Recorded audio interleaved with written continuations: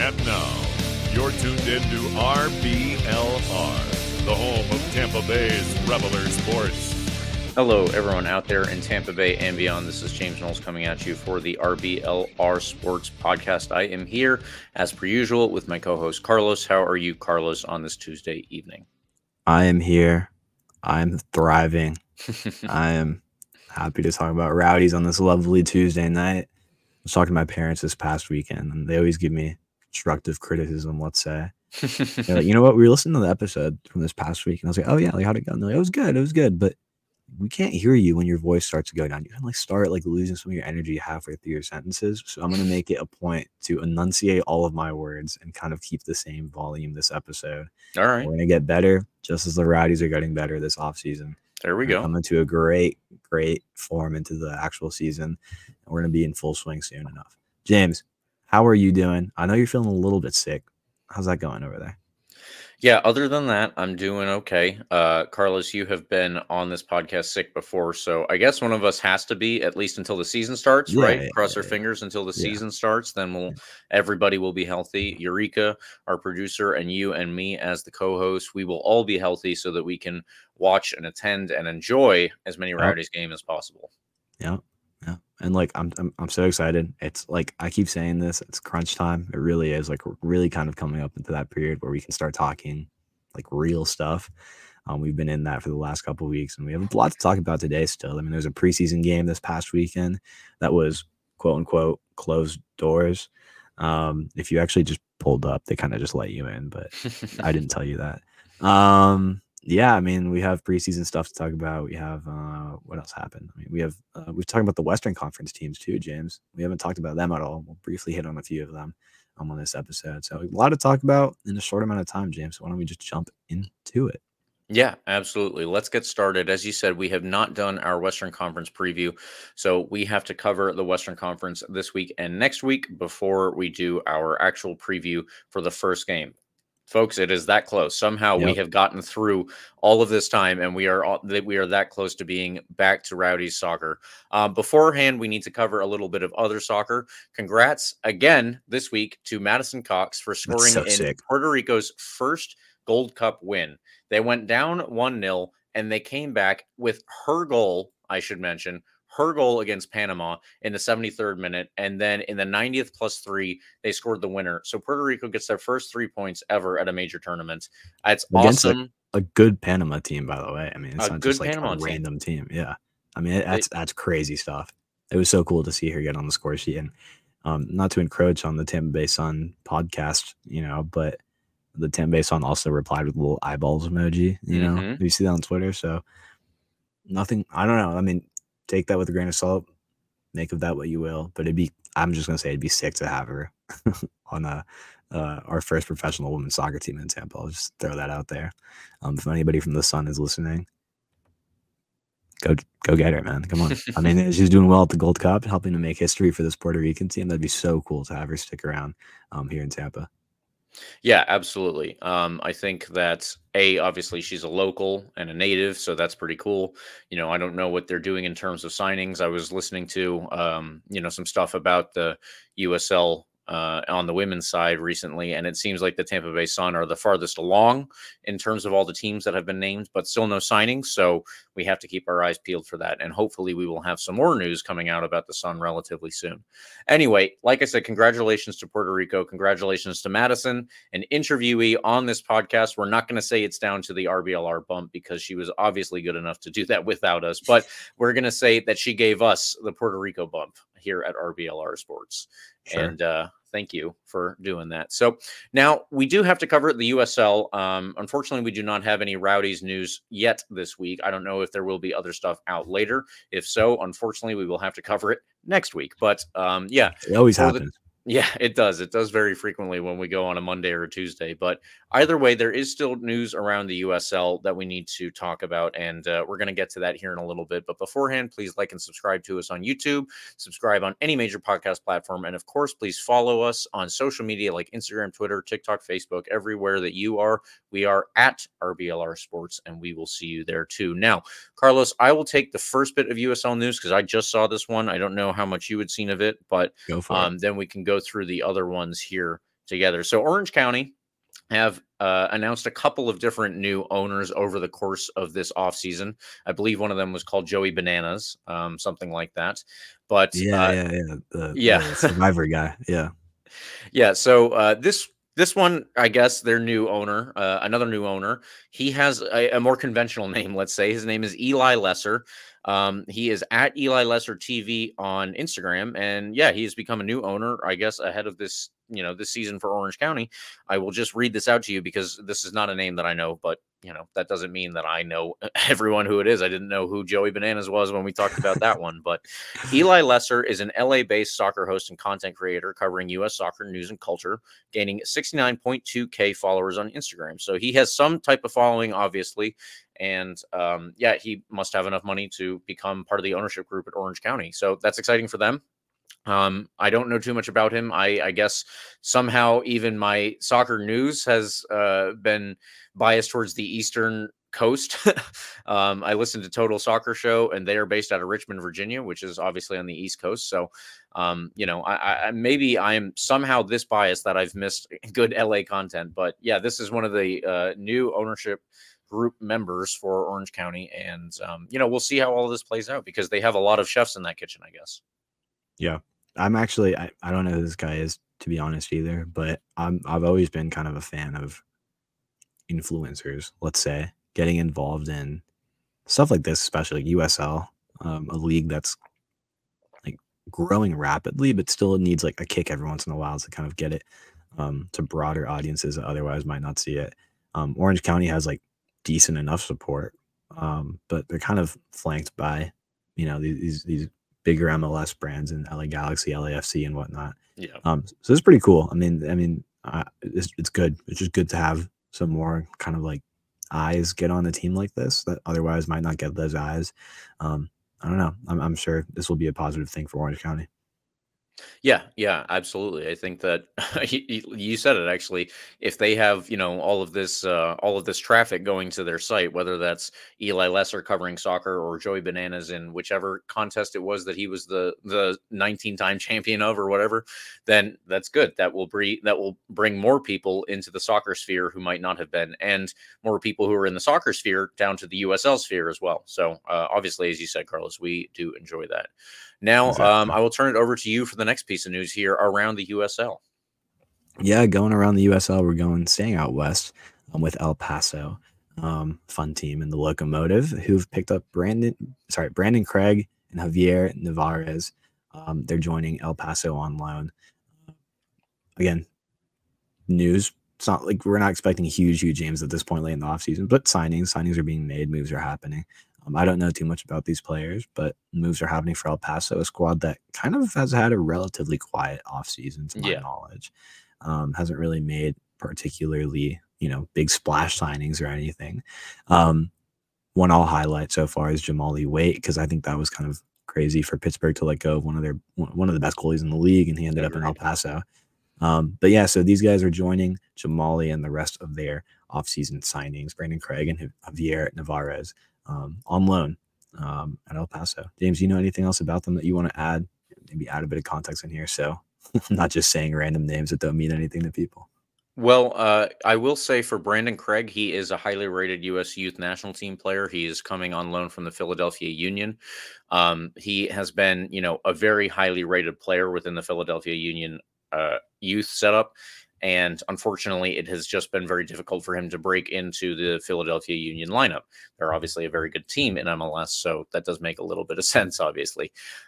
Here, last season, he went on loans to Austin FC, also within MLS. He didn't get a ton of playing time there, so I guess they decided that dropping him down a level will probably provide him with the adequate amount of playing time to move his career forward, and I'm hoping for that too, because he does look like a very good player at the back. He's very, good on the ball. I think that everybody talks about whether or not he has the athletics to keep up in terms of the highest levels of the game. He certainly has the skill on the ball and the ability to pick a pass, but as a defender, you also need to, be able to chase people down if you get beat, what have you. Maybe somebody else gets beat too. So that is the question around him. And the other player, Javier Navarez. He is on loan from Liga MX, specifically CD Juarez in that league. So top division in Mexico, you can't, it's not like it's going to be a bad player, but I will say I don't know a ton about him. He is 23 years old and he's not been the most regular player for Juarez. It makes sense for him, going on loan, obviously. But I think that these are two solid pickups as defenders, and they should bolster what actually looks like a relatively decent back line. They have Tony Alfaro, who is a Mexican American player. He was bouncing around MLS for several years, and now he's dropped down from the LA Galaxy to El Paso. So you think, Tony Alfaro and Brandon Craig at the back, maybe Javier Navarez in front of them, and Bolu Akinyote, a player from the Miami previously. It's actually not that bad of a lineup that they have, at least in terms of a spine. So, Sure. we'll see how it goes and fills out around them. But I think that is something to highlight there because they look like pretty good players. Yeah. Yeah, for sure. Again, I don't know a ton about them, but Javier Navarez, again, sounds like an interesting prospect. Again, pretty young guy, like you said, 23 years old on loan from Juarez, which is by no means a small or, insignificant club in Mexico. It's in the first division, and they, compete pretty regularly, kind of middle of the table club sometimes. So, yeah, good for them. I don't know. I don't know. I haven't kept up too much with El Paso's offseason, but these seem like moves that could certainly push them forward because they're a team that's kind of been on the edge. Let's say it's kind of breaking through. Maybe like the Birmingham of Western Conference, kind of just like close, but haven't really found a way to break through. So maybe these guys will help them do that. Yeah, we'll have to keep an eye on them. A couple of wild cards out there for El Paso. Yeah, jumping on to the next one, James, I think we can move on to cover. I want to take this next bullet point because one of these guys is literally my boy. I had a class with him here. I figured you might want to talk about this one. Love this guy. Fantastic guy. But I'll mention this other guy first. FC Tulsa brought in a couple guys within the past week. One of them is a former Chelsea youth player in Harvey St. Clair. This is an interesting one. He's a winger. He is 6 foot. He's got some speed to him. He's only 25, so he's still pretty young, obviously, and can kind of break into his athletic prime in the next couple of years. Moved out to Tulsa from Venezia, from Venice officially. He's been on loan to like 4 different clubs in the past, let's say, 5 seasons. Scotland, Italy, played 2 games for Kilmarnock. Played in some lower division teams in Italy. Found his way over to Tulsa, interestingly. I can't imagine that's a fantastic transition from Italy to Tulsa, Oklahoma, but I'm sure he'll do fine out there. He seems like a talented player who has a lot to give, but just hasn't really seemed to break through. Spent his youth career at Chelsea, obviously a pretty big club with a great academy system. And just hasn't really broken through any of the clubs he was out on loan at and never really found a spot with the team he was officially signed for in Venezia. So hopefully he kind of gets something going over here with Tulsa. Seems like a really talented guy, big guy, at 6 foot as a winger. It's kind of interesting. And he's got some speed to him. So keep an eye on him. He could be pretty good for Tulsa. Like kind of a wild card as well because we don't know too much about him. There's not like consistent stats for him. He's just kind of been all over the place the last few years. Keep an eye on him. He sounds like an interesting prospect for sure. The other guy is one of the best people I've ever met in my life. Like just a great person and a fantastic striker. And I'm so glad he's in the USL. His name is Stefan Stojanovic. Played 2 seasons at Georgetown. Had a fantastic game-winning goal in the Big East Conference Final against Providence that I was blessed to be at. One of the greatest sports memories of my life at Georgetown. It was so cool. He just had like this half volley to win it in overtime. Ran over, dapped me up. He's just a great guy.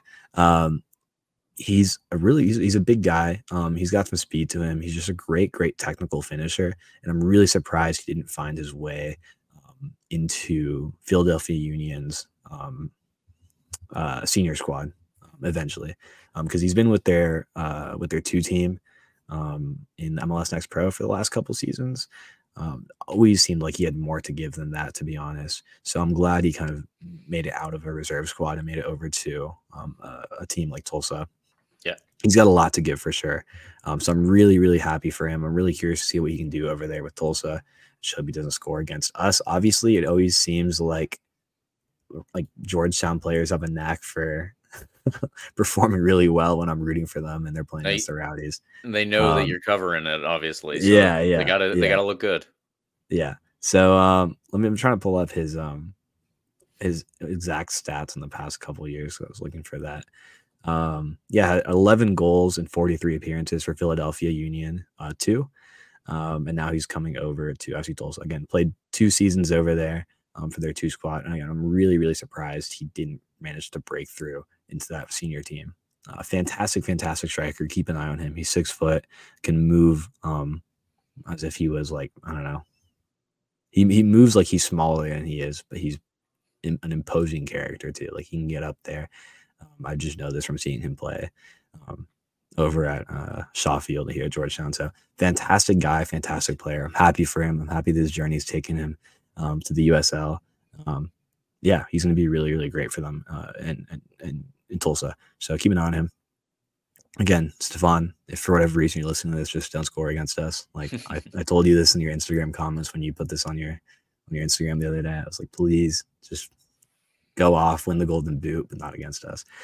James, do you want to take this last piece of transfer news, or is there anything you want to add on these guys? Because there's a couple interesting signings for Tulsa. I mean, again, Stefan's one of my boys, so I'll always root for him. But this Harvey St. Clair character looks like an interesting player for sure. Yeah, I would say just like you did, unfortunately, we just don't have a ton of tape on this guy.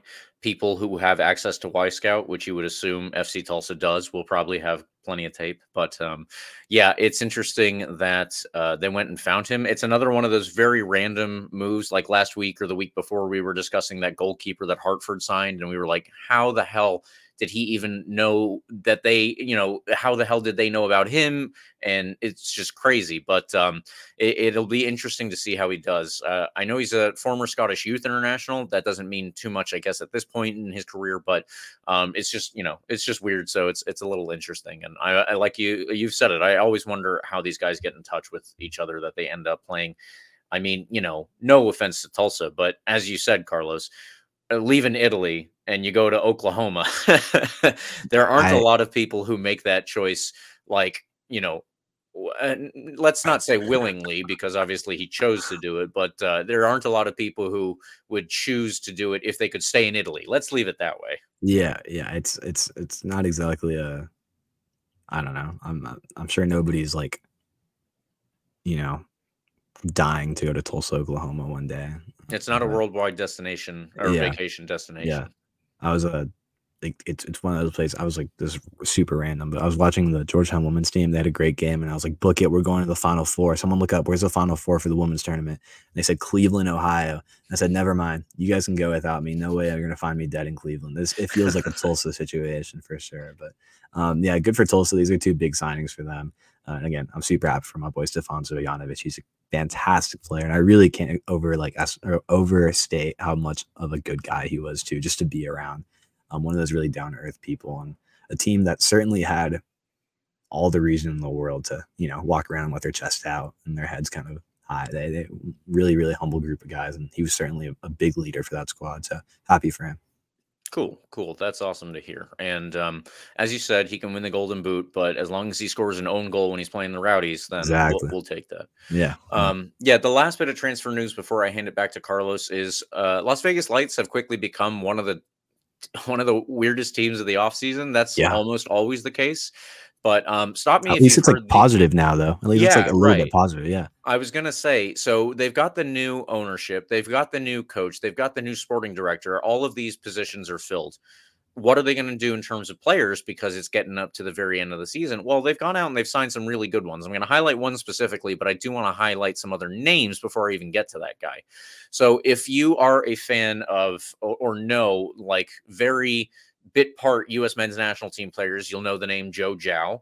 His dad actually also played for the U.S. national team. Anyway, he bounced around in Germany and other places.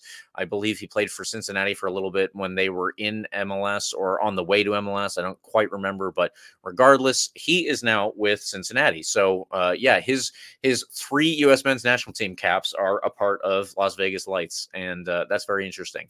Fabian Garcia is another player who was signed with Las Vegas. If you remember that name, he was with San Antonio for their last 2 very successful seasons. Obviously, a player to keep an eye on. They signed Solomon Asante, a very famous name in the USL Championship, who was with Indy 11 last That's year. a crazy one. Yeah, I mean, Yeah. he wasn't the he wasn't the wasn't the best player with Indy, I would say, but this is still obviously a fantastic player. He's If still he got it in reaches him. Yeah. Yeah, if he reaches anywhere near the level that he was at with Phoenix Rising, then Las Vegas obviously have a very good player on their hands. And another player that I wanted to highlight is Emra Clementa. Now, I don't know how many people will remember this name, but he was with Sacramento Republic from 2014 to 2017, did so well that he moved to MLS. MLS did not really work out for him, so he dropped back down to USL, and he bounced around a couple of different teams. He was with Oakland Roots for the past 3 seasons, making 81 appearances. So these are good names. These are very good players, and it's interesting that all of these guys have found their way to Las Vegas now with all of the changes there. The one player that I actually wanted to highlight and spend a little bit of time on was this guy Edison Ascona. He is from the Dominican Republic, but he grew up in Miami. He was playing for the Inter Miami youth team, so he was ultimately signed to a homegrown deal. Means he, played with Messi and Busquets and everybody who was with them last year. He was not the most frequent player for Inter Miami in MLS, so they sent him on loan to El Paso, something we've seen a little bit of tonight. And I guess they did not necessarily think that he was in their future. Honestly, it seems like it's kind of hard to break into that team if you are not straight from South America right now, because they have signed all of the best players from Paraguay, from Argentina, mostly Argentina, I guess, but all of these great young South American prospects.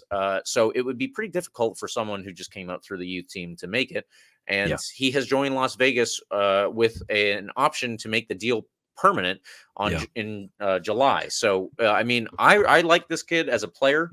I like him because he's a good player for the Dominican Republic, and I like seeing the Dominican Republic do well because I feel like they have a lot of potential. That's a me thing, not necessarily a Rowdies fandom thing, but at the same time, it is an interesting player to highlight, and I really think that he's indicative of what Las Vegas are going for now, which is just an entirely different setup.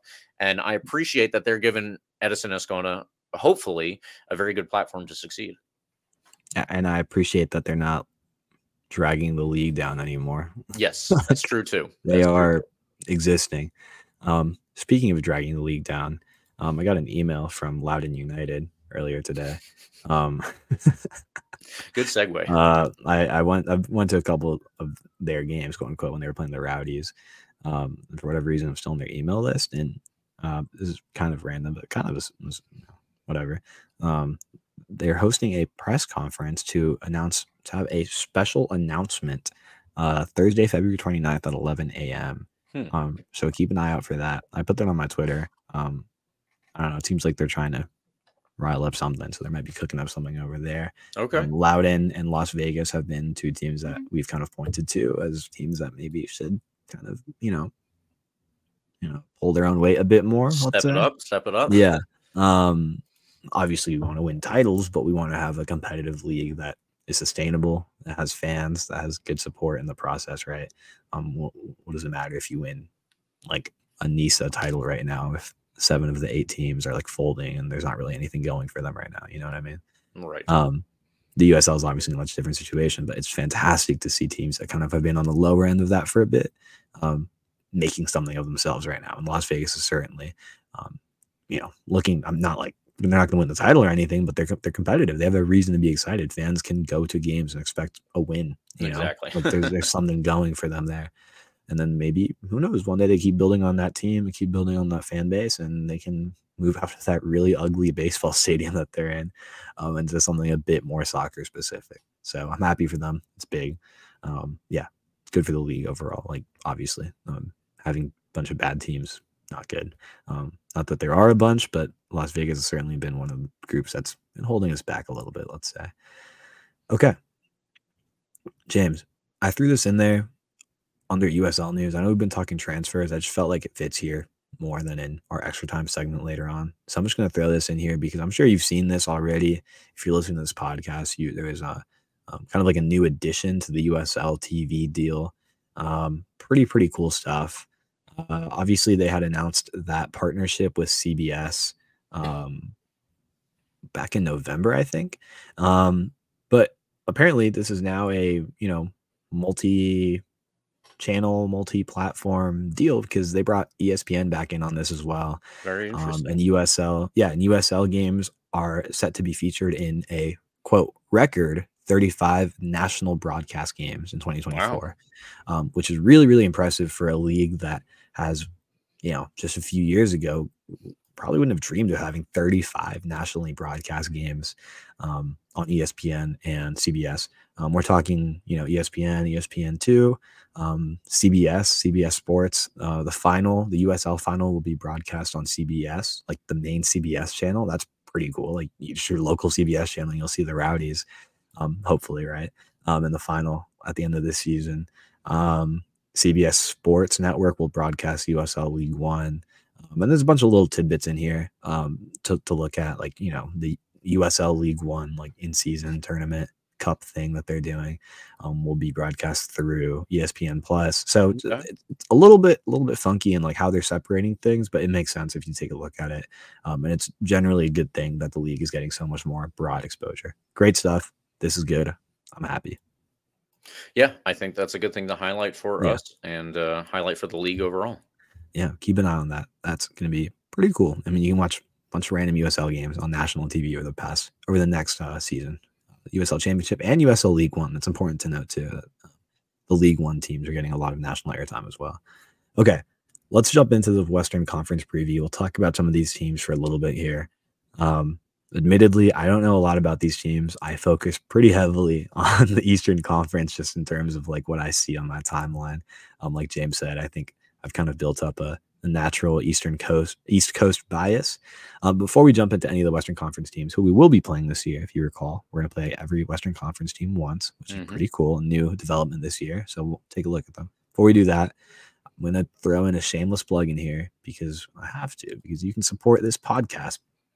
Like and subscribing is free, but if you need some new threads, you can support this podcast, RBLR Sports, by heading over to shop.rblrsports.com, checking out all the cool designs that have been cooked up over there.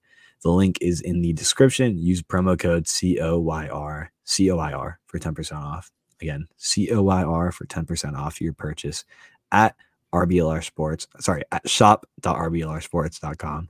Bunch of cool shirts over there, not just for your Tampa Bay Rowdies, but designs based around Buccaneers, the Rays, the Lightning. Plenty of cool stuff to take a look at over there. Okay, James, I think it's about a good time to jump. Thank you, Eureka, on the magic producer over there. If you're watching this on YouTube, I was James Knowles for a second. That was pretty funny. Western Conference preview. Let's take a look at some of these teams that I'm going to put this all on you so that if you're wrong at the end of the year, nobody can say it was my fault. That James Knowles, not Carlos, have categorized as tier 2 teams in the Western Conference. We have 7 teams listed here, and we'll talk about them briefly individually. Let's just jump into that first one, James. Again, I'm going to put this out there. Just like last week, I don't think this is in any particular order, correct, James? Yes, this is not in any order. I don't know how I went about doing the lists that I did, but regardless of that, I considered all of these tier 2 within the Eastern or Western Conference. So we'll just categorize it that way. Yeah. So all these teams, James Knowles, not Carlos, is saying that these will be the second half of the table, the bottom half of the table. But I think there's certainly some teams here that are better than the others. But I'm going to agree with you mostly from the broad knowledge I have of the Western Conference. I think this is a good tier 2 group. Okay, let's just jump into this first team, James. We'll talk about Oakland Roots. What do you know about this team, James? How has their offseason been? Is this team going to be anything of a threat to the Western Conference? Are we expecting a middle of the table finish here? Because it seems like that's where they've been the past couple seasons. Yeah, I don't know if I would say that they're middle of the table right now. What I'm looking at with their roster is I see a pretty good defensive unit, pretty solid. What I really don't see from this roster, and maybe they're working on it, you'd hope they were for Oakland fans, obviously, but I don't see where goals are coming from at this point. So they have a couple of players that I wanted to highlight on the defensive side. Babukar Ng, who used to be with Phoenix Rising in the past. Niall Logue, who used to be with Hartford last year. Naveal Hackshaw is an interesting player. He was previously with Indy 11, but actually joined Oakland last year. So he's an interesting, defensive player. And then they also have two players that I really wanted to highlight. Camden Riley, a defensive midfielder who was previously with San Diego Loyal, probably one of the best players at San Diego Loyal in a lot of games. So that's interesting. Obviously, no one picked him up other than Oakland. I don't know exactly what that says, or if this was just the best deal for him. Maybe, he went to the University of the Pacific. Yeah, University of the Pacific. Good for me. So that is somewhere on the West Coast in California. Maybe this is close to home for him. I can't really say for sure. And then the last player is left back Justin Rasmussen, who's actually from Las Vegas, I'm finding out. But he was with Portland Timbers after he graduated from college, and he mostly played with their 2 team. You're going to see that a lot, obviously. So they do have a good defensive unit. I think Camden Riley will sit in front of Babukar NG, Niall Logue, and this player from Georgia, not the state, the country that is, Gagi Margalashvili. And if I'm saying that wrong, I apologize. It made me think of goggles, but I'm not too sure. So Gagi Margalashvili will probably play at the back too. He's 6'4" and comes from the top division in Georgia. I don't know if that's a good league or not. I don't know if it's comparable. Again, I don't have access to Y-Scout like Oakland Roots hopefully does. Justin Rasmussen at left back and somebody at right back. And like I said, the only thing is I just don't know who's going to be scoring in this team. They have 2 strikers that don't really have a ton of goals between them in their history. So maybe it'll be a youth player. They do have a couple of those signed, but it's very hard to transition from the youth team, especially, a team like Oakland where they're maybe not as established as other ones, and start scoring in the USL Championship immediately. So if one of these guys has flown under the radar for me, then fair enough. But I kind of wonder where their goals are coming from. Yeah, I'm looking at the USL again. Shout out USL Tactics. Shout out John Morrissey. Looking at his spreadsheet and kind of the lineup that he's predicting with his on his spreadsheet over here. And I full disclosure, I just do not recognize most of these names, especially the ones up top. I mean, some of the names in the back are kind of ringing some bells here, but like you said, I think I didn't notice it at first because I hadn't really looked too much into this team. I haven't really had much of a reason to pay attention to the Oakland Roots in particular. But yeah, it makes sense. I mean, I'm not really sure where their offense is going to come from. I'm not even particularly sure how strong their back line will be. And I mean, you can't really teach size, and this guy Gagi is 6'4", so that's a pretty big addition, quite literally. So keep an eye on them. I don't know. Interesting team, maybe, or not. I don't know. It's okay to be a boring team every once in a while and have a boring season. This could be one of those for Oakland. So to be fair, as much as they might be boring on the field, they will. Well, I guess it's also on the field that they would not be. But all I'm trying to say is they have good jerseys. They have a very nice kit this year, and I will talk up their kit or not their kit sponsor, but their kit maker, Charlie. That is a very good company. They're based out of Mexico, but I really like what they did with it. Yeah, I mean, they just have a cool brand. To be honest, I think that's some of the best branding in the USL. But what does it matter if you don't win games? True. Gotta start putting some things together, right?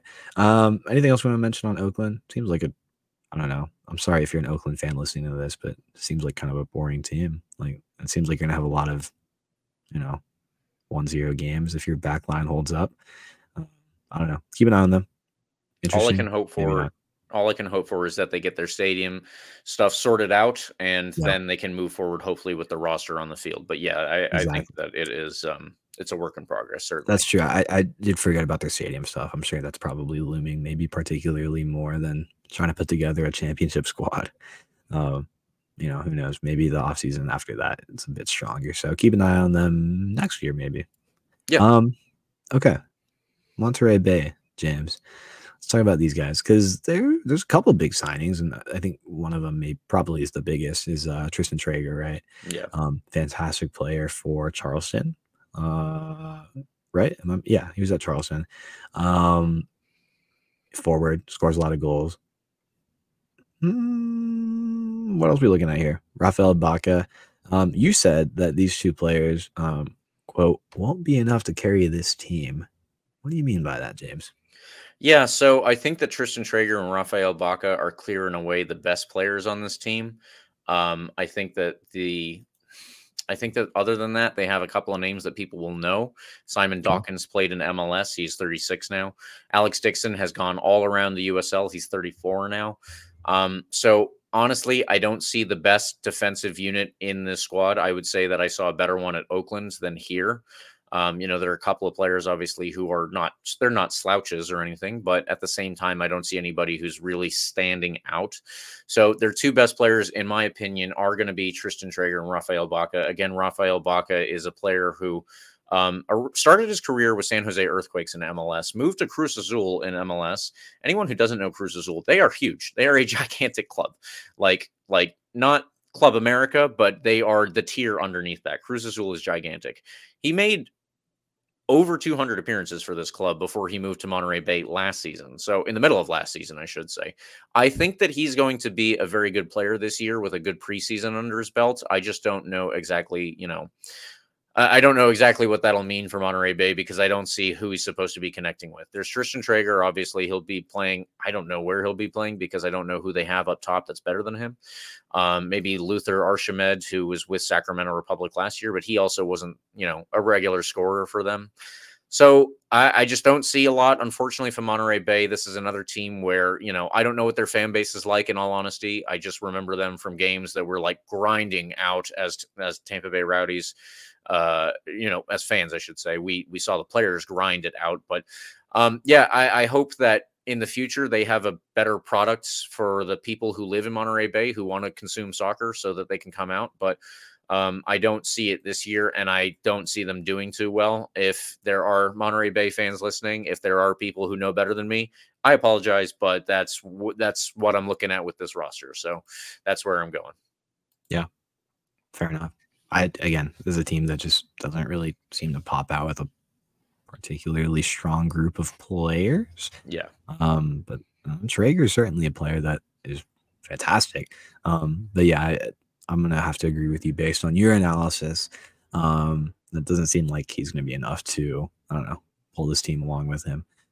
He certainly had a much better support system around him in Charleston on the field. So we'll have to see how that plays out. Doesn't seem like it'll be particularly successful. Sorry, but plenty of season to prove James and I wrong. Okay, moving on to El Paso, which is a team we kind of just talked about for a little bit.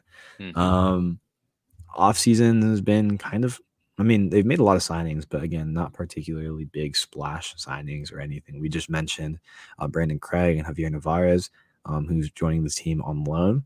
I mentioned earlier that they signed Jamali Waite, who I would argue is maybe their biggest signing of the offseason. Possibly, yeah. You could maybe throw Joaquin Rivas in there as like a big signing, but I don't think Jamali. I think they're kind of different levels of signings there. I think Jamali has a lot, he proved himself as one of the best goalies in the league last year, I think. Joaquin Rivas, I just want to throw him in there as well because he's had a pretty good run in the USL across several teams. Scored 14 goals with Miami the past 2 seasons, 8 goals with Tulsa the year before that. So it's a guy that can score a decent amount of goals. When he does score, it seems like they're bangers for whatever reason. Like anytime you see a Joaquin Rivas highlight, it seems like they're like pretty impressive goals. Almost to the point where you think he's scoring much more than he is, because you see his highlights a bit more than you might see other players. I remember just a crazy shot against the Rowdies. I think it was in the playoffs when he was playing for Tulsa, or I could be making that up. He scored a goal against us in the playoffs. It was quite a banger. So he's a guy that can, turn some really impressive goals. 31, still has a lot left to give, but I don't think he's going to be a game changer for El Paso. From what I'm looking at, doesn't seem like this is the roster that will push them over the line, let's say, or get them particularly close either. I don't think it's a bad team by any means, but it doesn't seem like it's a roster that'll really get them to where they want to be. I think that's a perfect summary of it. I think that they have a pretty good spine. That's what I said when we were talking about the players earlier. Brandon Craig and Tony Alfaro, most likely the 2 center backs. I would imagine Lucas Stauffer and maybe Miles Lyons as the 2 fullbacks on the left and the right, respectively. That probably is correct. Obviously, Jamali Waite and net. The 2 central midfielders, I would assume, are Javier Navarez, the player that they just signed on loan, and Bolu Akinyode, who is a very good defensive midfielder. I will absolutely talk him up in this league. But yeah, I just don't see, again, there isn't maybe, it's well, actually, there is another left back I should highlight on there, Elijah Martin. He came from San Diego Loyal, so he's a good player. But up top, it's going to be difficult. I think Armando Moreno and Joaquin Rivas are players that have better records than I actually remembered, I will say. But at the same time, are they going to be able to lift this team? I think that comes down to, well, one of them could be this. I mean, Armando Moreno is frequently the guy who does the service. So if Joaquin Rivas can get on the end of that, then maybe I'm missing something here. But I don't see it in terms of, this roster jumping out at me. And yeah, I'm not entirely sure. I do want to highlight one thing. Colombia and Puerto Rico are playing each other right now in the Gold Cup, and Puerto Rico has just tied it up again. So it's Damn. 1-1 there. And if they hang on to this, then they will almost assuredly move on to the next round again in their first major tournament. So I'm just against Colombia, who had a crazy World Cup run and has probably one of the best young talents in the world. Yeah. I don't know. I'm not looking at the game. I don't know. I assume she's playing. But yeah, that's a crazy result. If it holds. Okay. Anything else on this team, or should we jump ahead to our next team to look at? Let's go to the next one. Beautiful. Is a team that we also mentioned earlier. Yeah. Because they're going to win the Western Conference because they signed my boy Stefan Stojanovic. No, I don't really know about that. Obviously, FC Tulsa.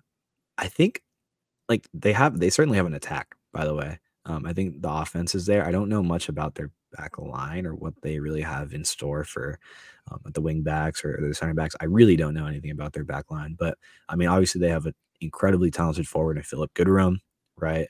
They're bringing in an incredibly underrated striker, I believe, in Stefan Stojanovic, and a pretty interesting prospect in Harvey St. Clair. Again, this 25-year-old attacking midfield winger from England, from Scotland, that played in the English youth system for Chelsea. Sorry, I'm bumbling my words. Hold on. Let's reset. Harvey St. Clair, the youth academy product of Chelsea. They also have a really, really experienced USL veteran in Justin Portillo coming in, Portillo. So keep an eye on him. I mean, they certainly have a pretty good mix of, I think, young and old. They might be relying on young a bit more than in the past seasons. But they certainly have a mix of veterans in here as well, like Justin Portillo. And I think that's a big, big signing for them to kind of hold on to a bit of veteran midfield in the center of the field. Yeah. So I think that's kind of an underrated big signing for them this offseason, but not any particularly large splash signings like we've seen some other teams do this year. They lost a few big players actually this offseason, like Marcus Epps. I think he's one of the biggest ones, and I really wanted to see him come to your Tembe Rowdies. Obviously, USF guy. Mm-hmm. Tommy McCabe was a great player for them as well. So, I mean, just a few big losses here for them. Justin Malou was a great fullback for them as well. I don't really know anything about the fullback that they brought in Arthur Rogers. Maybe you know a little bit about him. But overall, it seems like a pretty net neutral offseason. Maybe, I think that's where I'll go. I don't see them improving dramatically, but again, I think they do have a great attack between the players I mentioned. I don't know much about their back line though, so that could be maybe a weakness, or maybe I just don't know what I'm talking about. So keep an eye on Tulsa. Yeah, I would say based on what I'm looking at, the back line doesn't look to be the best. Their two goalkeepers that they've signed are Michael Creek, who comes from St. Louis City 2. We use Transfer Market or sometimes also Wikipedia, and I will just say Michael Creek does not have a Wikipedia page. So make of that what you will. The other player, Joey Roggeveen, I think, Roggeveen, if you're Dutch, he is from the Dutch second division, but also as a backup there. So I really don't know what to make of him. Again, I don't have Y-Scout. Maybe they saw something in him. He doesn't seem to have the best resume, let's say. In the back line, other than that, Arthur Rogers came from Northern Colorado Hailstorm. That is the league below the championship. Bradley Bourgeois has been with Tulsa for ages. Angel Bernal, probably a right back, is only 18. And Patrick Siegrist at left back will actually be a good player. I think that he has done well most of the places he's gone. I think in the center of the midfield, I also forgot to highlight Rashid Tete as one of the center backs. He's a good player. But in the center of the midfield, Blaine Ferry, Lucas Owinski, and Nate Worth are probably going to be the guys who are, participating alongside Justin Portillo that you mentioned already. Nate Worth is somebody worth highlighting because he is 16 and looks to be one of the best players in that age bracket. He came from the New York Red Bulls youth team and he wanted to play immediately. Tulsa said that they would give him minutes and he moved there. So, good for him in that sense. And I like the boldness, but, as much as he will be a contributing player, I don't know how much he's going to contribute to Tulsa winning games. He's going to get what he needs to learn as a 16-year-old, getting playing time, getting minutes. That turning into 3 points is something else entirely. So I just don't see, I'm not sure entirely how this team is going to get the ball up to what you have highlighted is probably a pretty good attacking unit with Moses Dyer, Philip Goodrum, and Stefan Stojanovic up top. And so that's my take on it anyway. So I was just looking for my keys. I was like, where do I put them? Whatever. Okay, moving on. Memphis is a team that's interesting to see in this second tier because they're always a team that, like you said in your notes here, is painful to play against. They always manage to pull off some good games against us. Brought in a couple big names, I think. Well, big-ish names. Neko Brett, I think, being the biggest of them. Yeah. Incredibly talented forward at the USL level that's made quite a name for himself. If you've been around the USL for a little bit, you'll know who he is. Neko Brett. One of their biggest losses, their biggest loss was losing Aaron Malloy in the central midfield. Bruce Buckmaster was a fine fullback for them as well. But they brought in a pretty decent fullback in his own right, and Oscar Jimenez that I think will replace him quite well. They still have great talent in Leston Paul in their central midfield, so not necessarily a replacement for Aaron Malloy, but someone that was already there. Zach Duncan is a central midfielder that they brought in. I don't know too much about him. Correct me James, maybe you can add a bit more context, but doesn't seem like they brought in kind of a clear replacement for losing a big name like Aaron Malloy, although admittedly that's quite hard to do. That's a huge talent they've lost. So they do have other talent as well in the attacking midfield, like Bruno Lapa. So they have talent. I mean, they lost a good chunk of it, maybe some of their biggest talent in Aaron Malloy. But they brought in a few good names and one particularly great name in Neko Brett. I'm curious to see how it plays out on the field. I think they have a good enough team to compete for, like, I don't know, certainly playoffs, like middle of the table, certainly like probably lower end of the playoffs. But I think they could get there with the players they have. It won't be pretty, but I think they'll do it. Yeah, I don't see a ton of improvement here. I do want to highlight a couple of names that you already said. Zach Duncan, he is Australian, but he actually comes from the Danish First Division and then on loan to the A-League. Now, the A-League is not as good as MLS, but the fact that he was in the Danish First Division is very interesting to me. I'm not entirely sure what to make of him. I don't have any video footage, as I keep saying, but he will be something. He will be somebody to keep an eye on. Neko Brett, obviously, very good player, scored, a good amount of goals last year for Birmingham Legion, but he is still getting older. So, eventually the tires will come off of that. I don't know if that's this year. I would probably doubt it. I would say that he definitely has one or two more good years at the very least. But, the pieces around him, I'm not too sure about. The one player that I did want to say, you mentioned, them losing Aaron Malloy. I think if they have kept Samuel Carriaga on loan from Lanús in Argentina, that will be their new starting defensive midfielder, more than likely. I don't know if he's good enough to replace Aaron Malloy, but he is on loan from a top division team in Argentina. So that is something to keep in mind. He looked good a couple of little times that I saw him. I think with a full preseason under his belt, obviously that'll be helpful. I think, though, this team is missing pieces unless they go out and sign a couple more guys before the season starts that will actually get them over the line in terms of playoffs and everything. So their Brazilian unit is pretty good, but I don't know if it's the best Brazilian unit in the league, let's say. For sure. Yeah, I think you summed it up well.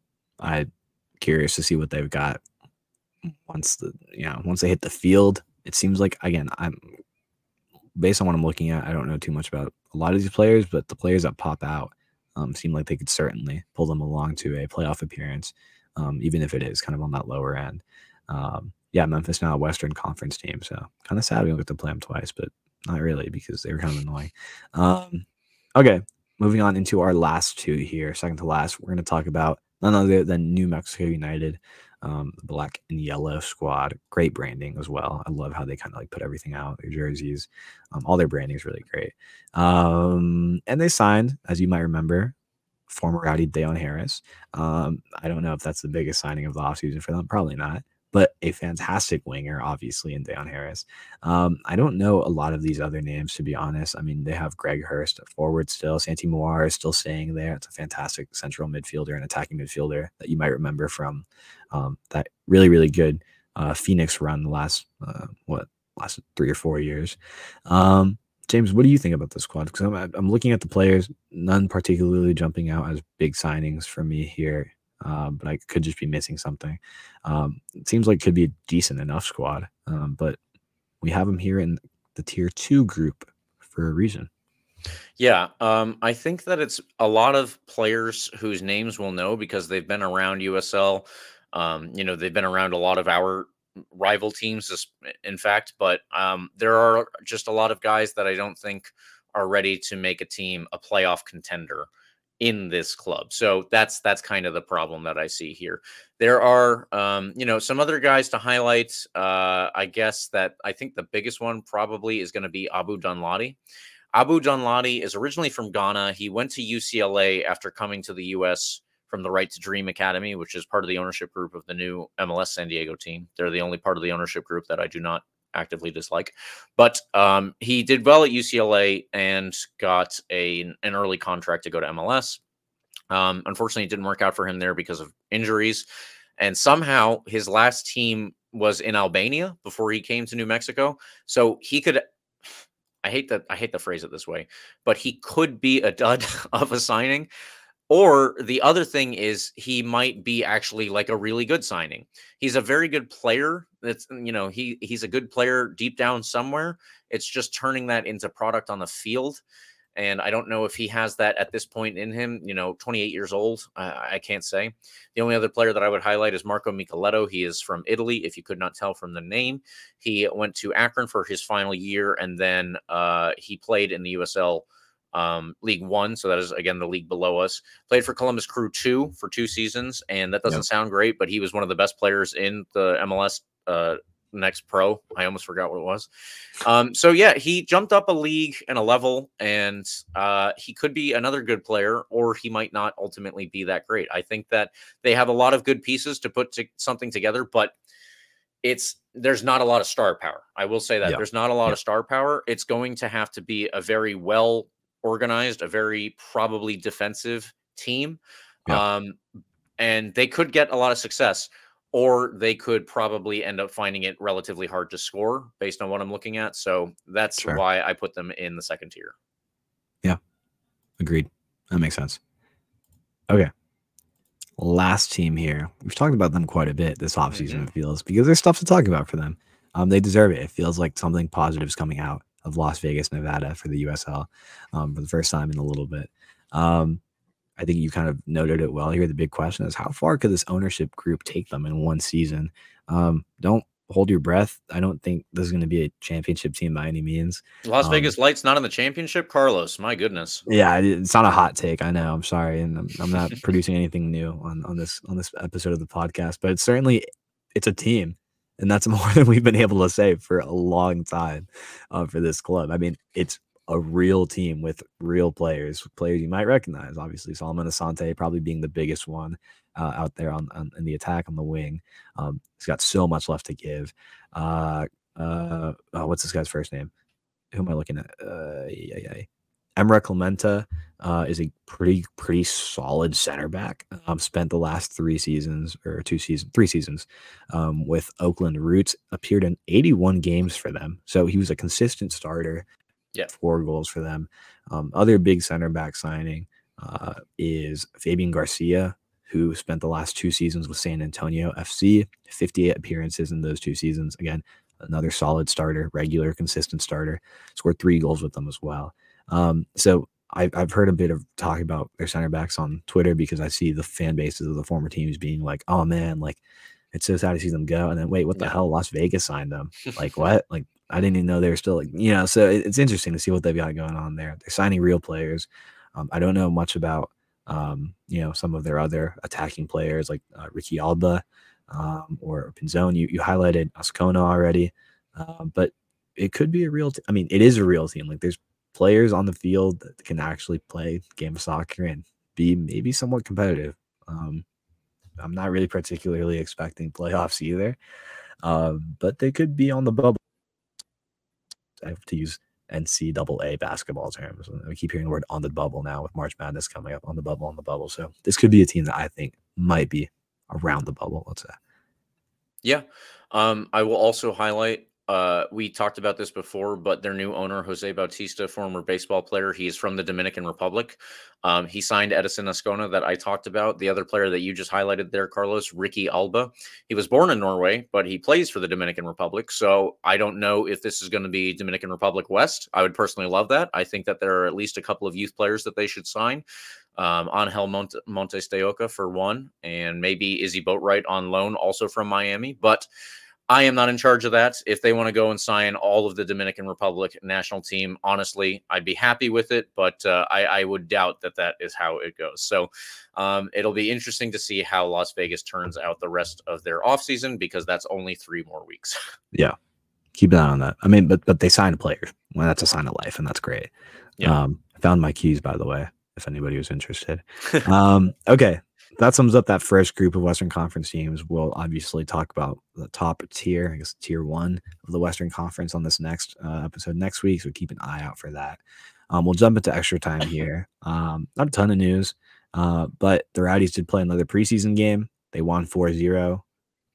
Woohoo. I mean, we played against USF, so it was a college team. That being said, it was great to score that many goals. Rivera got on the score sheet, and so did Fernandez. Leo Fernandez, obviously his first goal since that big injury that took him out of the preseason last year. His first goal in like 8 games. Even though it's a preseason game, it's a game, so that's pretty cool to see. He was really excited about that. In the press release they sent out after that, or in the article of the recap they had on the Rowdies website. In addition to him and Rivera scoring, Crisostomo scored a goal in the 31st minute, who seems to be kind of in great form, by the way. Like he got to preseason workouts and training pretty late because he had a child, I believe. So, I mean, that's a pretty good reason to be late if you're going to be late. Yeah. But yeah, so congrats to him, and then congrats for getting into form so quickly. It seems to be one of the topics of the offseason. Something that the Rowdies article highlighted a bit after that preseason game. Seems like he's already gotten to the swing of things, so that's great. And the 4th goal was scored by a Rowdies trialist in the 64th minute. So still a couple trialists out there playing games for this squad. Could be the case that we see maybe 1 or 2 more of them get signed as offseason comes to a close here. Can never really have too much depth, James. Nope, I agree with that. I think that unfortunately a lack of depth has come back to haunt us more than once. So I would definitely like to see us fill out the roster as best we can, and as much as we can avoid sacrificing on quality. Let's do that too. But yeah, I agree that it's still good news. Yep. Okay. That's actually it for extra time, by the way. I think we threw some of the things that we would throw in extra time at the beginning. So I don't know. I guess it was like pregame time. And actually, I don't know, whatever. Name's still in progress. James, do you have an update on the Puerto Rico Colombia score before we log out here? Unfortunately, I guess that goal was overturned. So it is actually 1-0. But they're still in this game. This game. All right. Well, if by the time you're listening to this, that game will be over. Obviously, keep an eye out for that run, because I'm sure. Well, I'm not sure, but it seems like they're pretty good form. So maybe they can make something happen in this game, and who knows? Hopefully in future games as well. Hopefully. Shout out the Puerto Rico Women's team. Shout out Madison Cox, and tune in to our RBLR Deportes show as well as our Tampa Bay Sun program. There's finally news coming out from that awesome team with again another team with great branding, and a cool stadium situation they're figuring out on the water in downtown Tampa. That's gonna be awesome. Thank you all for listening. Follow at RBLR Sports on Instagram, Twitter, TikTok, Facebook, Threads, anywhere social media exists. RBLR Sports is probably there. I'm Mhm. not probably. RBLR Sports is there. Use hashtag AskRBLR as always to throw in any questions, send us things to talk about. You can follow me at Carlos TPA10. I'm just complaining about Georgetown basketball and getting excited for Copa America this summer. Ecuador is going to have a great run. I feel it this year, James. What's going on your social media? Where can they find you? Yeah, I am also mostly on Twitter, and my handle is at RBLR James K. Hopefully that is easy enough. I was trying to make it go along with the podcast here. But yeah, thank you everyone for tuning in. We appreciate when you do. As you said, like and subscribe to us on all of the different social medias, but also on our podcast, wherever you get podcasts, we are too. And you can get the full experience on YouTube. If you don't want to do that, we are on iHeartRadio, Spotify, Apple and Google Podcasts, everywhere you are. We are too. Yep. Who wouldn't want to see our faces though, James? I mean, come to YouTube. I've been I got a new haircut. I guess you can't see it though because I'm wearing my hat. I always wear the Rowdies hat when I'm recording.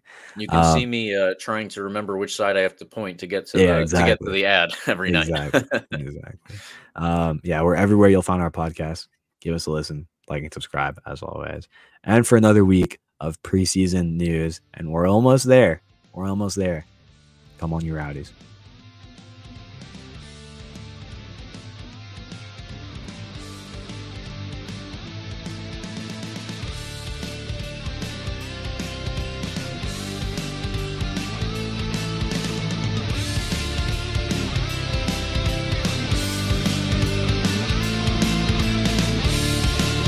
Thank you for tuning into this presentation by RBLR Sports.